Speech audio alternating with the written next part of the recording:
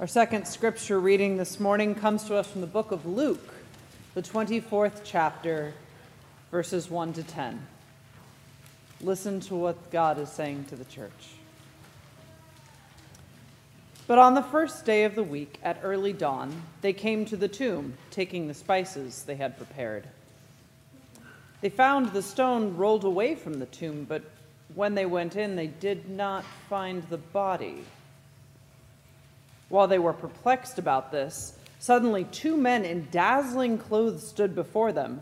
The women were terrified and bowed their faces to the ground, but the men said to them, "Why do you look for the living among the dead?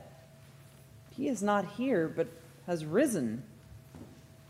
Remember how he told you while he was still in Galilee, that the Son of Man must be handed over to sinners and be crucified, and on the third day rise again." Then they remembered his words. And, returning from the tomb, they told all this to the 11 and to the rest. Now it was Mary Magdalene, Joanna, Mary the mother of James, and the other women with them who told this to the apostles. The word of the Lord. Thanks be to God.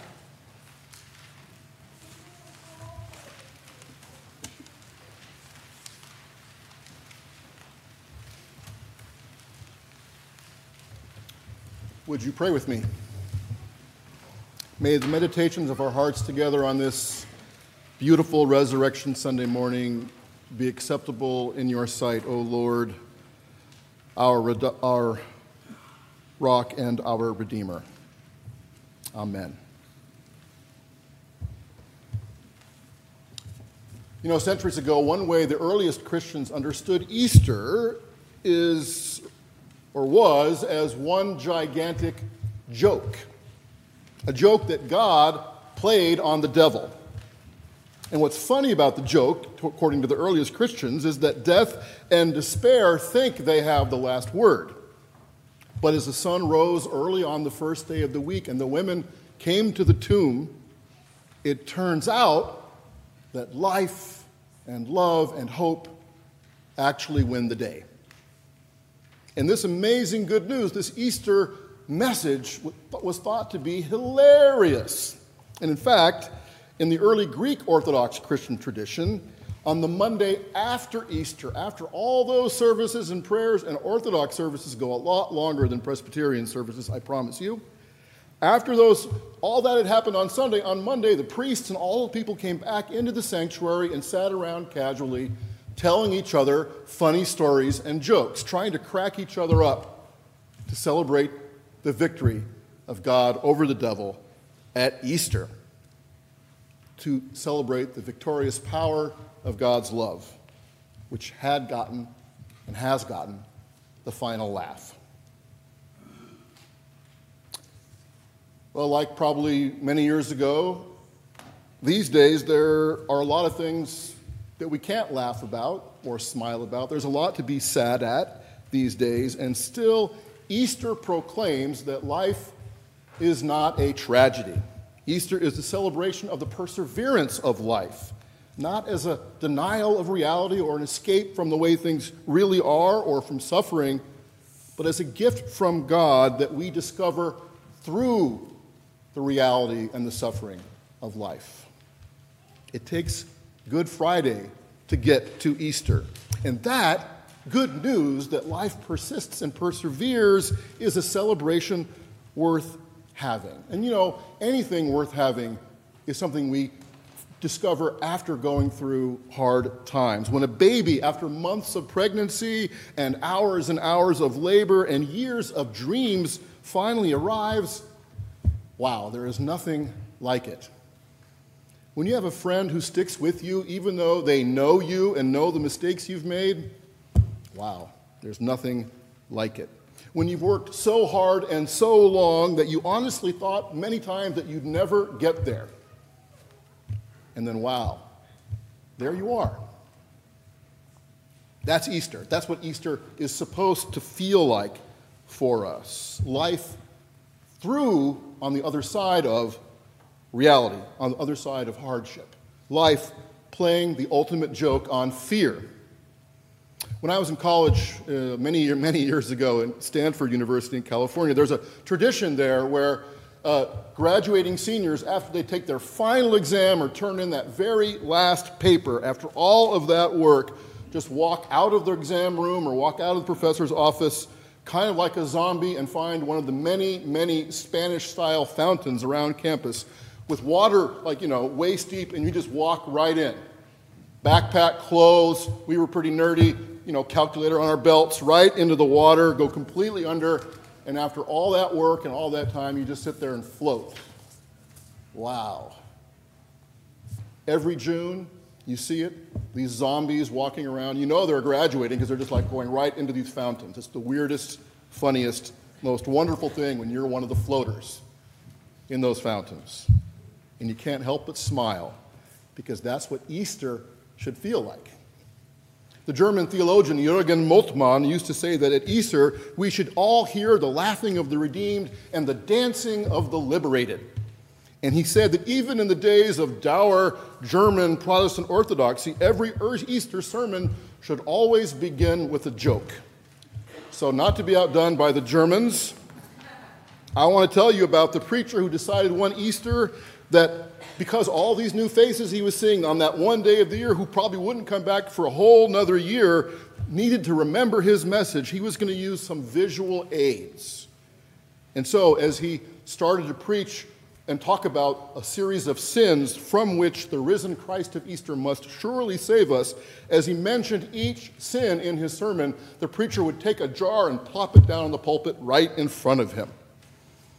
As he talked about the first sin, the destructiveness of alcohol, the preacher would drop a live worm while he preached right into this jar filled with whiskey. The second worm, as he talked about the dangers of smoking, first and secondhand smoke, he would drop into a jar filled with cigarette smoke. As he talked about the dangers of overeating and bad diet, which I hear about a lot at my house, he dropped a third live worm into a jar of chocolate syrup. And finally, the fourth jar, as he preached, he dropped the worm right into the fourth jar filled with good soil. And at the end of this sermon, the preacher held up each jar in series to show his congregation the results, which are the first worm who tried to survive in a jar filled with whiskey, happy at first, but then dead. The second worm in a jar filled with cigarette smoke, initial respiratory problems, and end result, deceased. The third worm floating, dog paddling, treading syrup in the jar of chocolate syrup, dead. And finally, the fourth worm, as he kind of could already tell, who had avoided all these sins there in that good soil, alive and well. And with a satisfied smile on his face, the preacher demanded from the congregation, "What, brothers and sisters, does our God want us to learn from this demonstration?" And a little boy in a new family sitting about halfway back raised his hand and said, "As long as you drink, smoke, and eat chocolate, you won't get worms." Sometimes, no matter how hard we try. Yes, today there is a lot to be sad about in this world. Russia hell-bent on prosecuting this war in Ukraine, civilians being killed, murdered, leaders at home and abroad so intent on getting their way they refuse to compromise for the greater good, gunfire on subways and in schools, racial injustice that does not seem to abate at all, no matter how much awareness is out there, all the craziness, all the anger, all the killings. Hope these days, we know, is hard to come by. And yet here we are telling jokes. According to Luke, the women who went to the tomb early on that first Easter morning weren't going there looking for any hope at all, and I get it. All their reliable sources of hope had dried up. They had failed. The women's hopes were gone at this point. Now they're just looking for a place to grieve, to be left alone with their despair. And I get that. You probably get that, especially after these couple of years. Sometimes I am so weighed down by the heaviness of the world, the news I read every day. Sometimes I'm so weighed down by the mistakes I've made, my part in all this brokenness, all this wrong. Sometimes it feels so heavy that nothing ever seems to get better day after day, that I can hardly get myself moving in the morning. Luke tells us today that these grieving women were just doing what we all do when we're grieving, when we're that weighed down with sadness. They're just moving forward, getting done what needs to get done, bringing spices to the tomb. Mary Magdalene and Joanna and Mary, the mother of James, and some other women, all faithful followers, disciples, learners of Jesus, and all broken by sadness. And then something happens in Luke's story. The women get there early on Easter morning only to find that tomb empty. The giant stone that sealed the entrance rolled away somehow. And this perplexes them, the author tells us. But then two blazingly white-dressed guys show up and start telling the women that Jesus isn't where he's expected to be, where he's never where we expect him to be, apparently. That he has risen from death. And now the women are afraid. And that is what happens, fear, when the laws of physics, all the standards and barometers that we normally rely on don't work anymore, don't apply in particular situations. When all the reliable laws of predictability all of a sudden don't really work, and it's scary in life. Here's an example. Have you ever had just one key fob to your car because you can't find the other one? And then the one you have, which you're sure you put on the counter by the telephone, isn't there. I'm not saying this from personal experience, I'm just saying. But when it's the only one you have, and you know you put it there and it's not there, and after you blame everybody in the house and they come up innocent, your world starts spinning, you start sweating, it really gets crazy. You're so angry at yourself. Have you ever done or said everything you were supposed to do, and still the hiring committee or your boss or your girlfriend or your partner or the college you were trying to get into tells you you're not wanted? That's fear. When the rules don't apply anymore. No matter what you do, it just doesn't work out. You can't control things. These two strange men ask the women this morning, why are you looking for the living among the dead? Why are you looking in all the predictable places, assuming all the usual rules? Why are you looking for fulfillment in things that always leave you feeling empty? Why do we do that?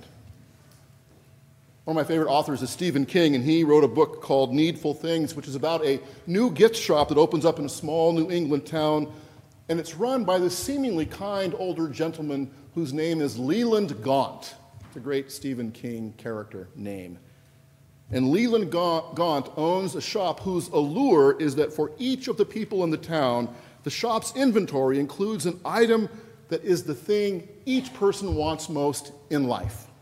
It's the thing they feel if they could just have, they would be happy forever. But none of the people in the town can afford that thing in the store that they covet most. So, Leland Gaunt, the owner, suggests a trade. Each of the townspeople will do a favor for him, and in return, they'll receive that most wanted item. All the person has to do, he tells each one at a time, is play a simple prank on another person in the town. But of course, as the pranks start happening and each person is made to feel small by someone else that they thought they knew, who they thought was their friend, the residents start to turn on one another until the whole town is in chaos. And Leland Gaunt is smiling away because the shopkeeper turns out to be none other than the devil himself in this story, who's traveled throughout the world and down through the centuries, selling junk to people who thought they were purchasing the one item that would make them eternally happy.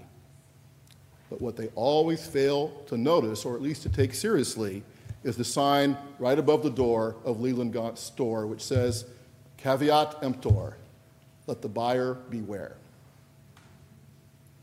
Here at PCUM, every Sunday morning, 10 o'clock, we have a little quote at the top of the bulletin, like you have this morning, which helps us focus on the theme of the day.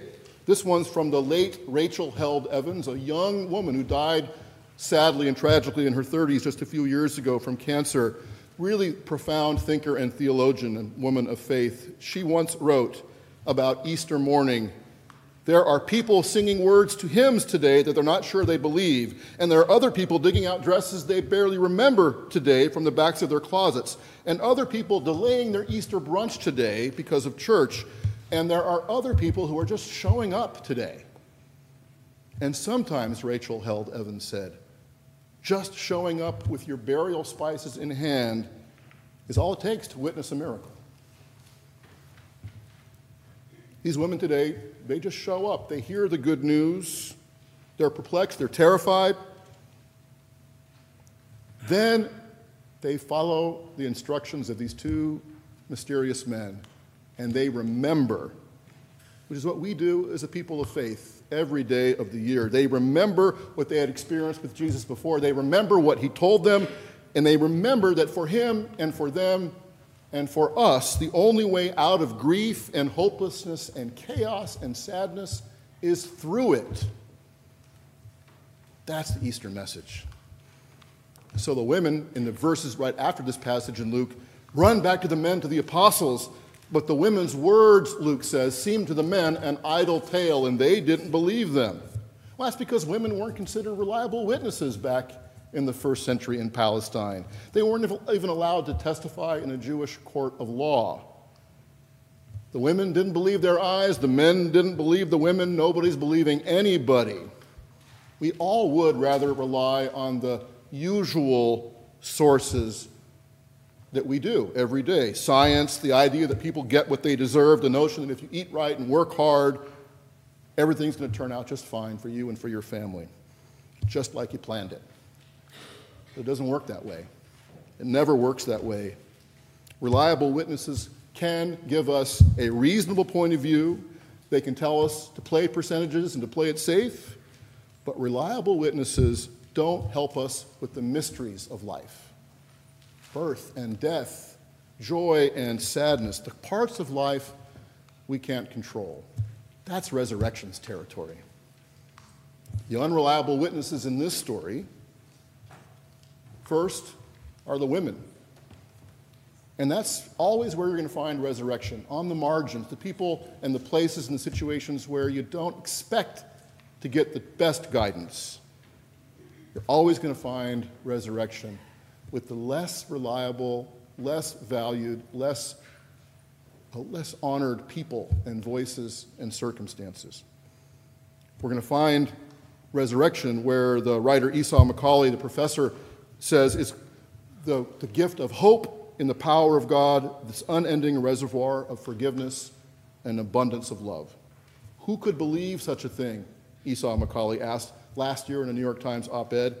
Christians at their best, he says, are the fools who dare to believe in God's power to call dead things to life.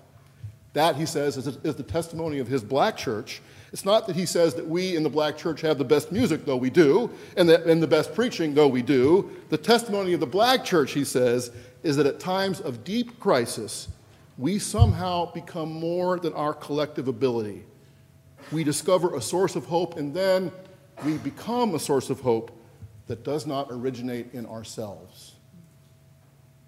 Friends, that's the Easter hope we've been given this morning. The Easter joke today is that while it may still be dark outside, the shadows may still be gathering, the light is breaking through.